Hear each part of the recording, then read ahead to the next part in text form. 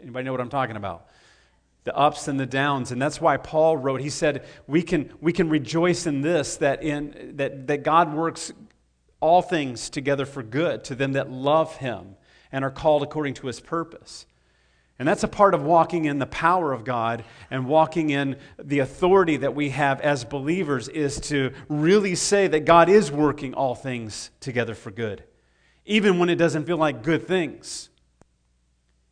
And that we can just rest in who he is. And that's where we've been last week. We're going to go there today, but asking, what is God saying? What is he speaking and encouraging us in his word? Last week what we did, and I've been doing this, we'll probably do this again next week, but kind of paralleling two passages, one from the Old, one from the New Testament, that kind of tie together in developing a new perspective for us. Last week I talked a little bit about Numbers 13 and then Ephesians 1. We're going to actually be back in Ephesians 1 again, but in Numbers 13, it was the story of the spies that were sent to the Promised Land. You guys know the story, and if you were here last week, you really should, hopefully you know the story. But these 12 spies are sent into the Promised Land. It was the land that God had said, this is yours, this has been promised to you. And they go in there, and they come back with the report. They all 12 see the same things. It's a good land. It's exactly what God promised. It's a land flowing with milk and honey, is the description. Great. They even brought a sample of grapes back and said, look at the produce from this place. It's wonderful. However, there's giants in the land. There's enemies there. There's no way we could beat them. We're like grasshoppers compared to them. That's 10 of the guys gave that report. And Caleb butts in. He says, wait a second. Don't listen to them. We can do this. We can take this land. Because he had the perspective of God and they had the perspective of the enemy. Isn't it very easy? And if you're like me, when you're going through things and you're going through a trial or a season in your life where it seems like the enemy has the upper hand, he doesn't. And sometimes we can get fixed on and our eyes on what the enemy's doing instead of how big God is. And so it was developing a new perspective. Caleb had the perspective. Caleb saw the same things the other 10 saw, yet he saw with God's eyes. Yes, the enemy is big, but have you seen the size of God? And then in Ephesians 1, we were talking about in 17 through 23 about keys to developing a new perspective. And Paul is praying. He said, I constantly pray for this. Wisdom and revelation to know God better. These were just some keys from last week. Knowing him is the key, not getting from him. And he said, I pray that the eyes of our hearts would be enlightened to know the hope which he's called us. To know where and what our hope is in. That it is our hope in Jesus, or it's our hope in what Jesus does. And it has to be in him. And that's a way to get a new perspective. It's the eyes of our hearts enlightened to know the riches of his glory and his glorious inheritance, that we are the inheritance of God. The eyes of our heart enlightened to know his incomparably great power. And we spent time on what the power of God is and the power and the authority that we can walk in as believers. And we hear it preached and we read about it, his power, and then it seems like we're walking in more weakness than power. But I think a lot of times is we think that the equivalent to God's power is just the answer, the escape from our current situation. That he demonstrates his power when we're sick by healing us. And that's true. But he can also demonstrate his power by giving you peace in the midst of despair. That's why when Paul gives us these things and it feels overwhelming, remember he says, be anxious for nothing. And you read that and we memorize that and then we think, how in the world do you be anxious for nothing? It's the power of God. Or when James says, count it all joy when you're going through trials. I don't know about you guys, but that's not a day that I put a party hat on and light the cake up and say, let's rejoice. But we can do that because of the power of God. Not just necessarily the escape from the trial, but as he walks us through the trial, that we can have joy in the midst of it. That's also the power of God. And I contrasted the two prisons where, you have Peter supernaturally getting freed from prison by the angel of the Lord, walk him out, blind the guards, open the gates, get him out. And we see the power of God. But also we see Paul writing, be anxious for nothing in Philippians, where he's in prison and he has no escape. Both are demonstrations of the power of God. It gives us a new perspective of what he's doing, that he's working and trusting him. And so today we're going to look at two more parallel passages from the Old Testament and New Testament. They're up on the screen, Joshua 1 through 11, and then we'll be back in Ephesians 1. If you want to turn to your Bibles, you can, but the scripture will be up there. I'm going to first of all read Joshua 1 through 11, and we're going to just kind of break this down a little bit and go to Ephesians. We'll spend the most of our time in Ephesians. But here's the setup. It's time to go into the promised land. So last week they spy out the land, and there's a period of time where it didn't. By the way, it didn't go well for the 10 guys that brought a bad report. If you read your Bible, it didn't go well with them. But now it's time. Joshua's the new leader of Israel. He has been Moses' right-hand man, and he has been right there the whole time. Now Moses has died, and this is God's speech to Joshua to help his perspective. And I want you to read with me, and as you've probably heard this before, but I want you to read with new eyes, because if you're like me, you think of why would God need to tell him what he's getting ready to tell him. So let's go. Joshua 1, I'm reading from the NIV. After the death of Moses, the servant of the Lord said to Joshua, son of Nun, Moses' aide, Moses, my servant, is dead. I think that that's a mouthful right there. He's not coming back. I'm not resurrecting him. He's gone. Maybe Joshua was thinking, man, God, it would be really great if Moses showed back up, because I'm very nervous about being the new leader. Now then, you and all these people get ready to cross the Jordan River into the land I am about to give them to the Israelites. I will give you every place where you set your foot, as I promised Moses. Your territory will extend from the desert to Lebanon, and from the great river, the Euphrates, all the Hittite country, to the great sea on the west. No one will be able to stand up against you all the days of your life. He has to say that because, again, the same enemies that they saw before when they were spying out were there. There's giants in the land. There's warriors in the land. And God is saying, I will give you the land. No one will be able to stand up against you. As I was with Moses, I will be with you. I will never leave you nor forsake you. Be strong and courageous, because you will lead these people to inherit the land I swore to their forefathers to give them. Be strong and very courageous. Be careful to obey all the law my servant Moses gave you. Do not turn from it to the right or to the left, that you may be successful wherever you go. Do not let this book of the law depart from your mouth. Meditate on it day and night, so that you will be careful to do everything written in it. Then you will be prosperous and successful. Have I not commanded you? Be strong and courageous. Do not be terrified. Do not be discouraged, for the Lord your God will be with you wherever you go. So Joshua ordered the officers of the people, go through the camp and tell the people, get your supplies ready. 3 days from now, you will cross the Jordan here to go in and take possession of the land the Lord your God is giving you for your own. So I want to look at a few of these passages, and you hear this speech, this encouragement that God is giving to Joshua. And if you're like me and you have an active imagination, you have to ask yourself, why is God telling him these things? Verse 3, and he's talking about that you everywhere you set your foot, that you will claim for the promises that I've given you. And it's not just a name and claim passage of wherever I put my foot, I can have. The promise for us, the promise is that we have in Christ Jesus, who we are in Christ. It's our position in Christ. Them, it was an actual land. How does it relate to us? It's the promises that we have as believers. It's tying in last week that we have His peace, that we have His joy. We have His blessings upon us when we belong to Him. And again, that doesn't mean that we can translate that into naming and claiming anything and everything we want. Claiming a new house and a new car. I wish I could do that. It's not in Scriptures. But we can grab hold of His peace, His joy, His love. And if He wants to bless us, that's up to Him. But sometimes He will bless people for His glory, and sometimes He will give people poverty for His glory. It's all up to Him. But it's about our attitudes.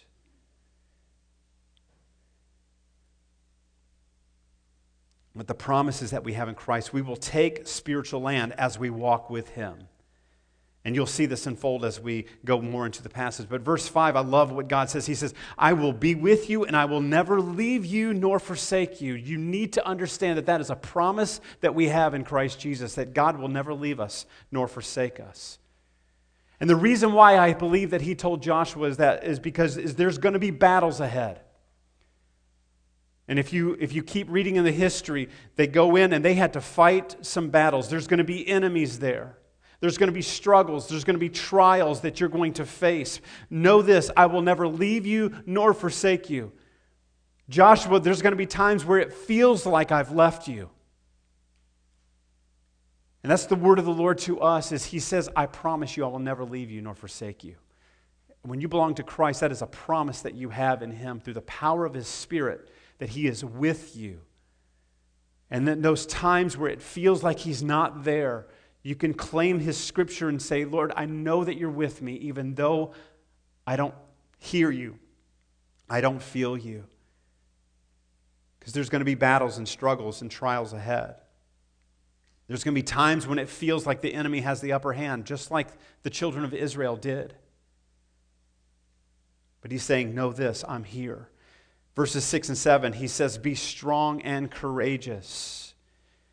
And He says this several times to Joshua. Why does He say it? Because I think Joshua, he's somewhat of a reluctant leader.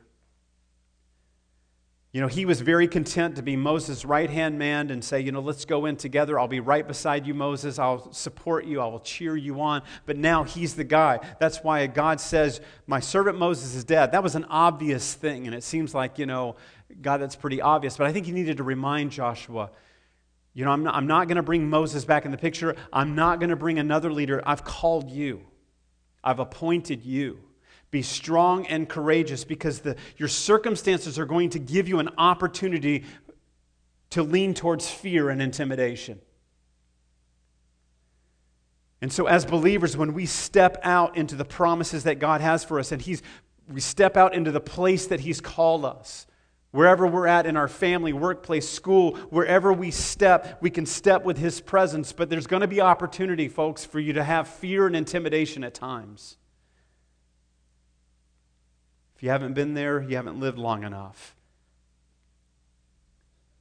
And He says, be strong and courageous. Be very strong and courageous. He's telling him over and over. He said, there's going to be times, I'm telling you right now through this passage, you're going to want to lean towards fear and intimidation at times. Be strong and courageous. Then He gives him this key. He says, do not turn to the right or the left, but keep your eyes, keep your heart on the Word of God.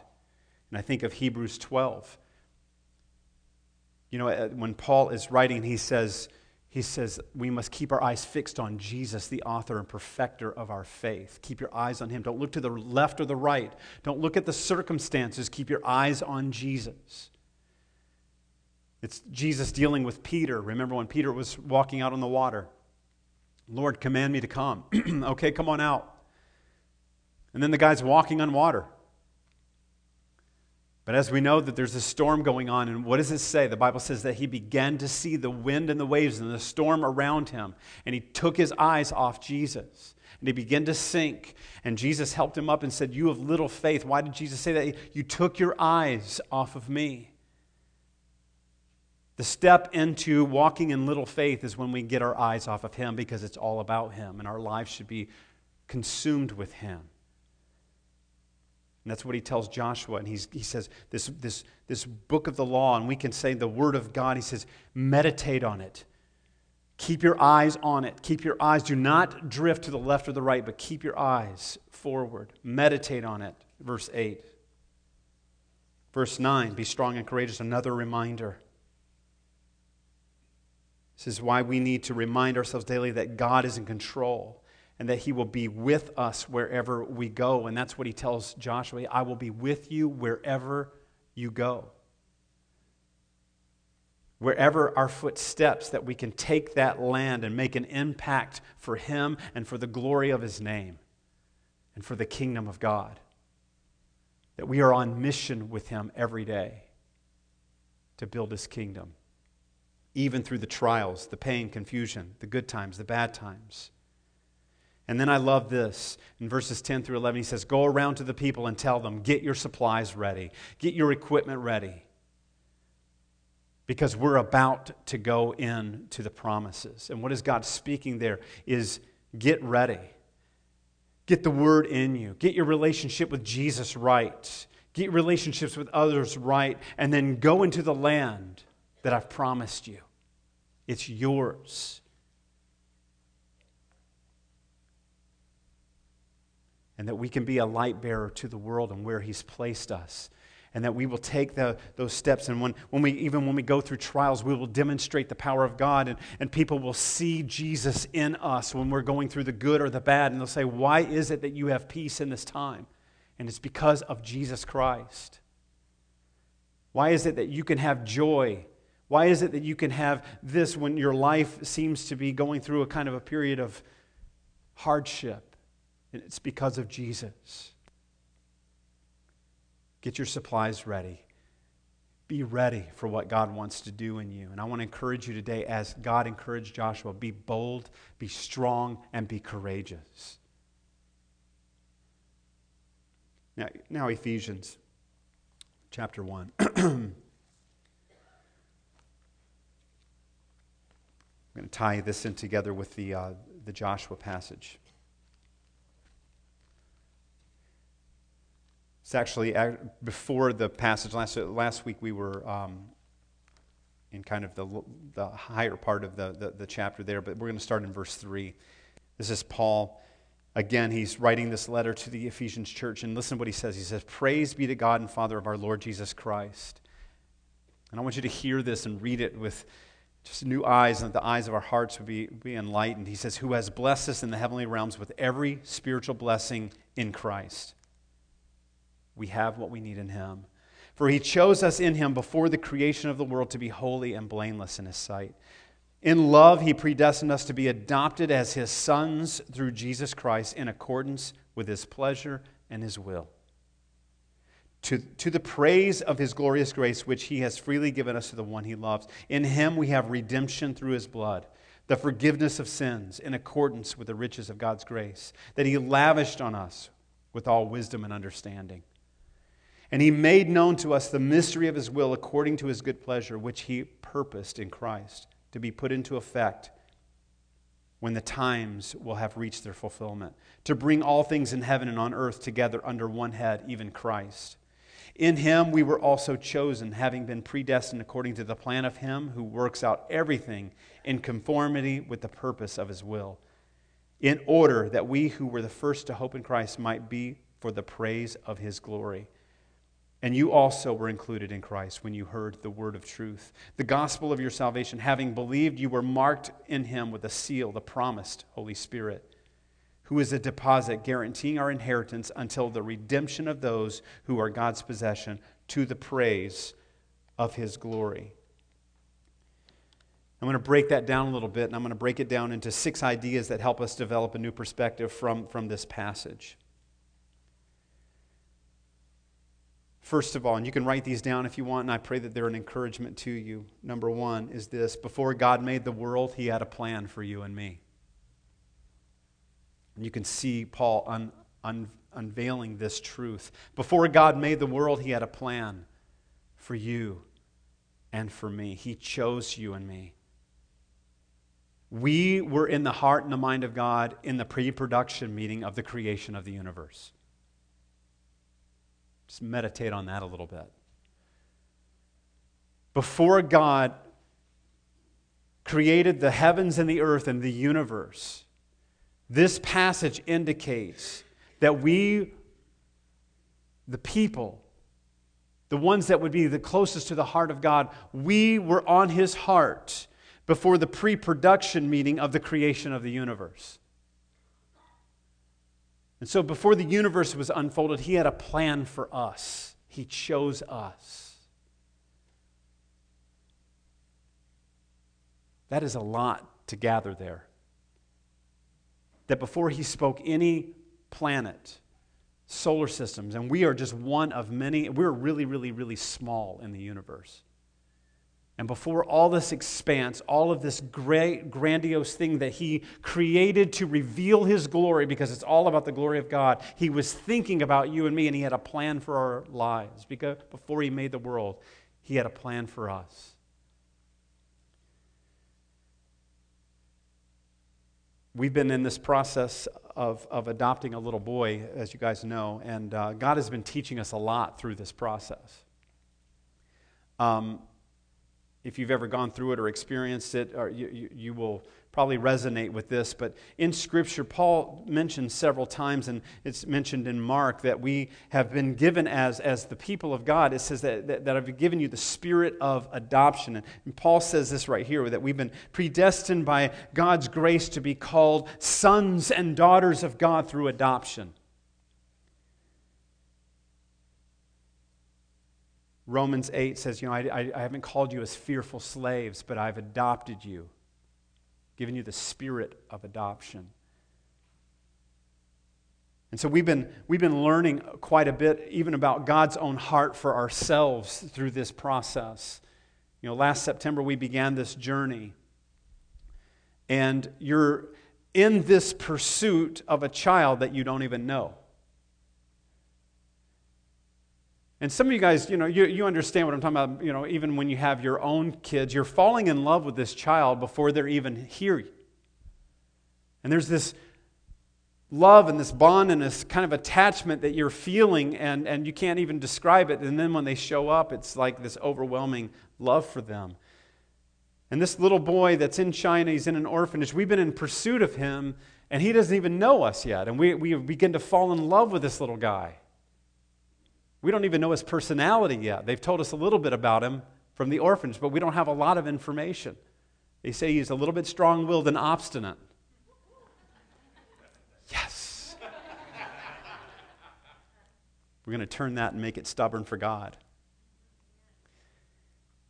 But it's interesting because being in pursuit of him, and we get pictures. I showed you guys a picture, but you get pictures, and you're just falling in love with this guy. We pray for him. We've been praying for him, and he really does not even know we're there. I mean, literally, he has no idea what's about to happen. He's going to be a little shell-shocked. They've tried to give us a heads up about that, but when we first see him, he may not respond the way we want him to respond. And when you think about that, what God has been teaching us is that God is in pursuit of you and me before we even recognize that he's there. He is in pursuit of the human heart out of great love. He went to the cross to pursue us. He demonstrated his love in an effort to pursue our hearts. And even while we're rejecting him, he was pursuing us. Before we knew him, before we even would even think that he was out there somewhere, he was pursuing us. Even before the foundation of the world, he was pursuing us and a plan for our lives. And we've been given the spirit of adoption that he chose us. He had a plan for us from the foundation of the world, and he loves us before we even know him. And then when we say yes to him, there's this adoption. And then we're brought into the family of God, and we have a place with him, and we have a belonging with him. And that's what we get in Christ Jesus. So before God made the world, he had a plan for you and me. Number 2 is before God called me to do something special, he chose me to be something special. My prayer before this sermon this week was that you really believe these truths. It's what Paul was trying to give us and saying, this is what we have in God. And whether you're dealing with shame or guilt and the realities of life and the past and all of the stuff that comes with that, you need to believe that God loves you deeply. Before he called me to do something special, he chose me to be something special. God wants us first to know who we are in him. And then out of that revelation, we will know what to do. See, we get that backwards. We want to know what he wants us to do. What should I do? So a lot of times we're trying to do to get his favor. You know, that little boy in China didn't do anything. We didn't say, okay, we're going to adopt you, but you're going to have to earn it in your 2-year-old self. Good luck. See what you got for us. But a lot of times we approach God and we think God is looking at us from that lens of saying, okay, you need to get your act straight and you need to begin to do before I'm going to love you.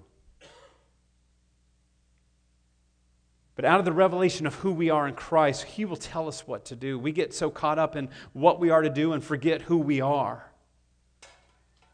Intimacy and identity come before activity. Intimacy and identity come before activity. If you get the activity part, you'll be running around trying to figure out how to please God, and you will burn yourself out. Who you are is more important than what you do. It's like marriage. A lot of people say, well, who am I supposed to marry? And, where are we supposed to get married? And when are we supposed to get married? And instead of saying, who am I supposed to be in that marriage? What kind of a spouse am I going to be? Instead of figuring out all the stuff to do, who am I as a husband or a wife? Who we are is more important than what we do. Number 3. Before I can find my purpose, I must lose myself for God's purpose. Before I can find my purpose, I must lose myself for God's purpose. In verses 6, 12, and 14, Paul says something along the lines that says, for the praise of His glory. One is for the praise of His glory and grace. At the end, for the praise of His glory. My purpose, your purpose in life, no matter what state or circumstance, trial, struggle, good, bad, or otherwise, is to bring God glory.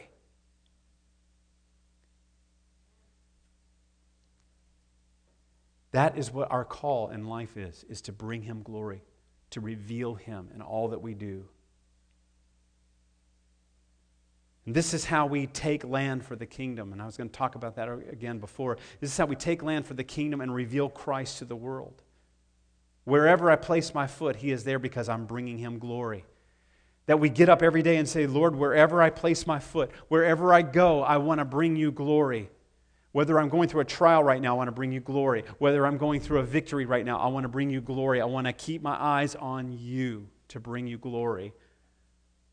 I've become a Tim Tebow fan. I don't know if you guys have Tim Tebow, the quarterback for now the Jets. He was quarterback for the Broncos. And this guy, he loves Jesus so much, and he has been a light for the Lord as a professional athlete. This guy has come under such scrutiny and criticism for his faith, and he just continues to take the right attitude and have the right spirit about him, even when he's criticized. And it was interesting because you would think that just because when he's winning that he would give God glory. This guy is giving God glory even when he loses. And there was a game last year where it was an away game, and he had absolutely the worst game of his career. I mean, it was awful. And so, a lot of people keep an eye on him. Just to give you an idea, there was a magazine that was, they said that they would give a reward for anyone that could find out if he really wasn't a virgin. And if they had some trash on him. And that person has not come forward yet. Because, one of the things he says, I'm saving myself for marriage, and I believe God wants me to do that. I want to honor God that way. And he doesn't make a huge stance. People ask him, and he just says, this is it. But he had that horrible game. And then in the interview, he just said, I want to give glory and praise because, it's easy to say that when you win. But he said, I want to give glory and honor and praise to Jesus in the good times or the bad times. And he left that stadium and he went to a hospital to meet with a little girl that is, has a disease and she's dying because he had said that he met with her family and they had just a wonderful time there. And he could have just said, I'm going to cancel that meeting, I'm going to go somewhere else. But he went there. In the interview they said, how do you do that after a game like that? He said, because football is so small. And we need to realize that we're on this earth to accomplish something. And it's for the glory of God. And so everywhere we place our foot, It is for the glory of God. And the way we find our purpose is to lose ourselves for His purpose, for the praise of His glory. And this is how we take the kingdom into wherever we go. It's what Peter says. It says, be ready to give an answer for the hope, even if it sometimes looks like defeat. I love what Matthew says. In Matthew, what Jesus says, He said, whoever loses his life for my sake, he will find it. Whoever loses his life for my sake, he will find it. Our goal should be to lose and surrender our lives for the purpose and the glory of Jesus every day, no matter what. Number 4, before it all fell apart, God had a plan to put it back together. Before it all fell apart, God had a plan to put it back together. You know, sin did not shock God. It did not take Him off guard. He didn't scramble around going, oh no, what am I going to do now? Before it all fell apart, God had a plan to put it back together. How that translates into our lives. Some of you might hear that your lives have fallen apart, or parts of your lives have fallen apart. Because of past, because of sin, because of shame, because of condemnation, because of all of these exterior things that have happened that really have affected us, we feel like that it's all falling apart, or it has fallen apart, and there's no way that God could ever redeem it. That is a lie from the enemy. We can bring all the broken pieces of our lives and we can present them before the Lord, and He can redeem it and He can make us new.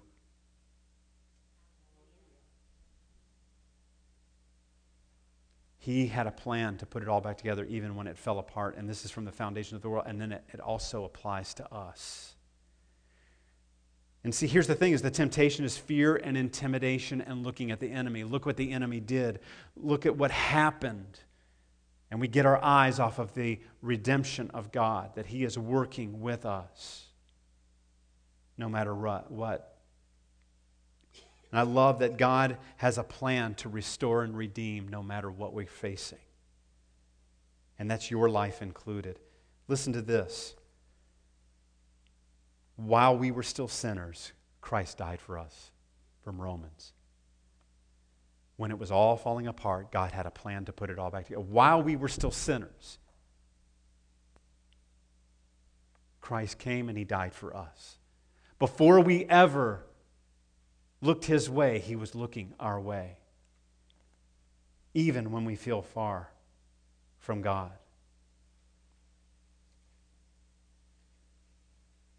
And then I want to take a relook at verses 7 through 10 really quickly here. It says, in Him we freely have given us, in Him, I've got to see if I can find this right. In Him we have redemption through His blood, the forgiveness of sins in accordance with the riches of God's grace that He lavished on us with all wisdom and understanding. Jesus gives us the forgiveness of sins because of His rich grace towards us. And He accomplishes it, and you look in that passage, because of His good pleasure and His will, that for His pleasure He lavished mercy, redemption, forgiveness of sin. He gave us that because He loves us and because it was His pleasure. And I love that word lavish. That what does God do with grace? What does He do with mercy? What does He do with forgiveness? He lavishes. It's like more and more and more than you could ever handle. He lavishes His mercy and His redemption and His forgiveness upon us. And then in the end, He will bring fulfillment. And I love how it even unfolds that, because in the end, He will win and He will be the head over all. That He will stand victorious, and we who belong to Him and have surrendered our lives to Him will stand in victory with Him. He is the head over all. No matter what seems to be falling apart, in Him we have victory because He's the head over all of it. And that will give us a new perspective. Number 5, before I chose God, He chose me. This goes along with the one before, but later on He says, we've been chosen. Paul says, we've been chosen. Before I chose God, He chose me. In Him we are chosen. John 15:16. Jesus says this, "You didn't choose me, I chose you and appointed you to bear fruit that remains." He chose you. Anybody here ever get picked last on the playground when you were a kid? You know, and they're going, okay, you know, and these teams, and you're standing against the wall, and it feels horrible. You know, there was a movie or something recently, and, you know, there's a kid like in a cast or something, and he gets picked before the last kid. You know, and he's like hobbling over, and the kid, you know, there's a kid that's still sitting there. That's an awful feeling. I'm glad we do it.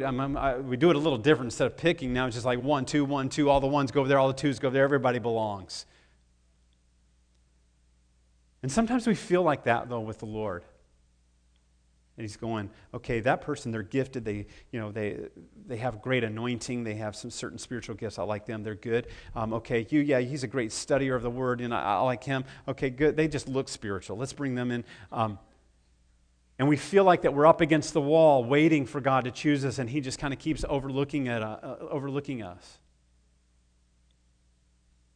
And it's very real, and we just kind of wake up and we walk through life almost with this little shame kind of over us, and the enemy just tries to keep us in that place. We need to know today, guys, that God chose you before you chose Him. That's what Jesus said. You didn't choose me, I chose you. I appointed you to bear fruit that remains. I chose you to bear love and joy and peace and patience and kindness and goodness and meekness and long-suffering and self-control. I chose you to put that fruit in you, to put my life in you, to put my character in you. You were chosen to bear my name to the world. And that will be how we evidence Him to people. 1 John 4:10, this is love, not that we loved God, but that He loved us and He sent His Son as an atoning sacrifice for our sins. Did you hear that? He said, this is love. And He doesn't describe, this is love.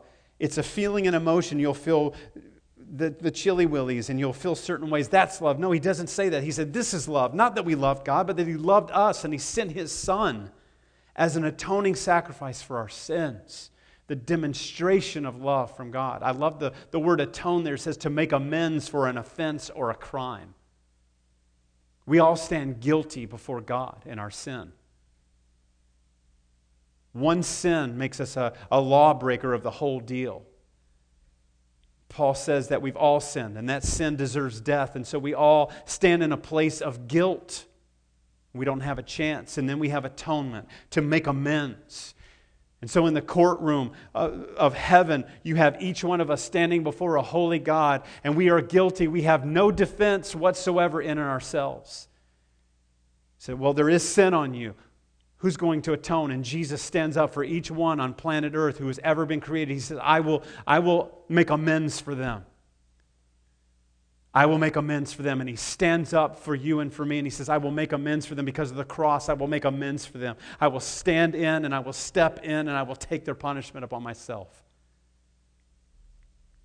And you would think that that's why I'm so amazed, and I know the Spirit draws people, but I'm like, why wouldn't you say yes to this grace that we've been given in Christ? Why would people reject? And I know why some people reject is because they've been hurt, they've been wounded even by church or by religion.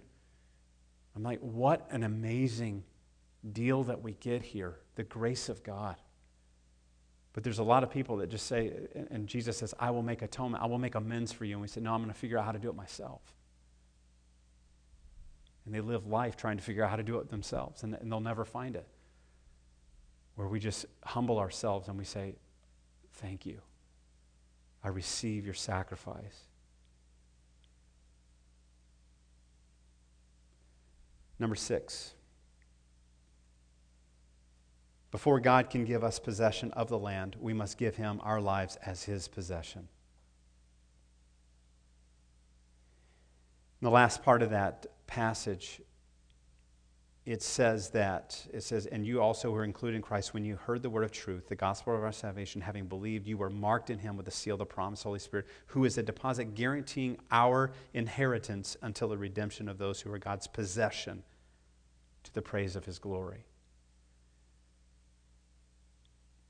Is God possessive? Yes, he is. He wants all of you. He wants your heart, your soul, your mind, your strength. He wants 100% of you. Because this whole thing of Christianity will never be understood if we don't unconditionally, completely surrender all that we are to him. If we hold on to an ounce of ownership in this deal, it's not going to work. And so before we can take possession, before we can walk in those promises, before we can understand his power and his authority, and before we can see from a new perspective, we have to give him possession of our lives. God's possession for his glory. Again, it's all about ownership. The question is, who owns your life? Who's in control? And a lot of times we can say, well, that's a gospel message. This is kind of for those who've never heard it before. No, I'm talking about believers too, because there's a tendency that we have is to take control. And yes, if you're here today and you've never completely surrendered your life to Jesus, this call is for you, but this call is also for us. For the times we slide into a spirit of control and we take possession back and we try to control things, and we need a fresh recommitment every day. I've been doing that recently, of just coming before the Lord and saying, Lord, I just give you my life today. I'm not saying that I'm trying to revisit my salvation, but it's just I give you possession, I give you ownership again. Today, I need you. Thank you that you chose me. And it's who we are in him. I'm going to kind of give you a spoiler of Athena's article in the newsletter. I told her I was going to share it, and she gave me permission. But this story came about, and she kind of shares about the adoption. But on Memorial Day weekend, I'm going to share this in closing. Memorial Day weekend, we were in the Twin Cities. We had to do some errands, and we were at a store, and we were checking out. And Athena really was paying attention to this, and she kind of nudged me, and I overheard a little bit, but it really spoke to her, and the Lord really spoke to her. And this whole idea of who we are and the place that we have in God. This mindset of being chosen and being chosen by God and him loving us and our ability to go to him.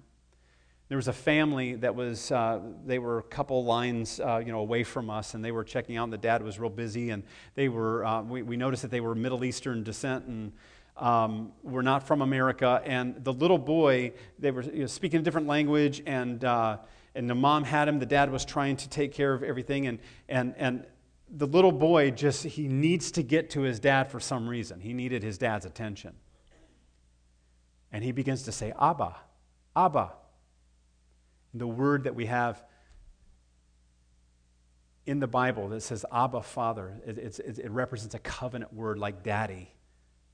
And that's where, when Paul says, I've not given you a spirit to be fearful slaves, but I've given you the spirit of adoption by which you can cry out, Abba, Father.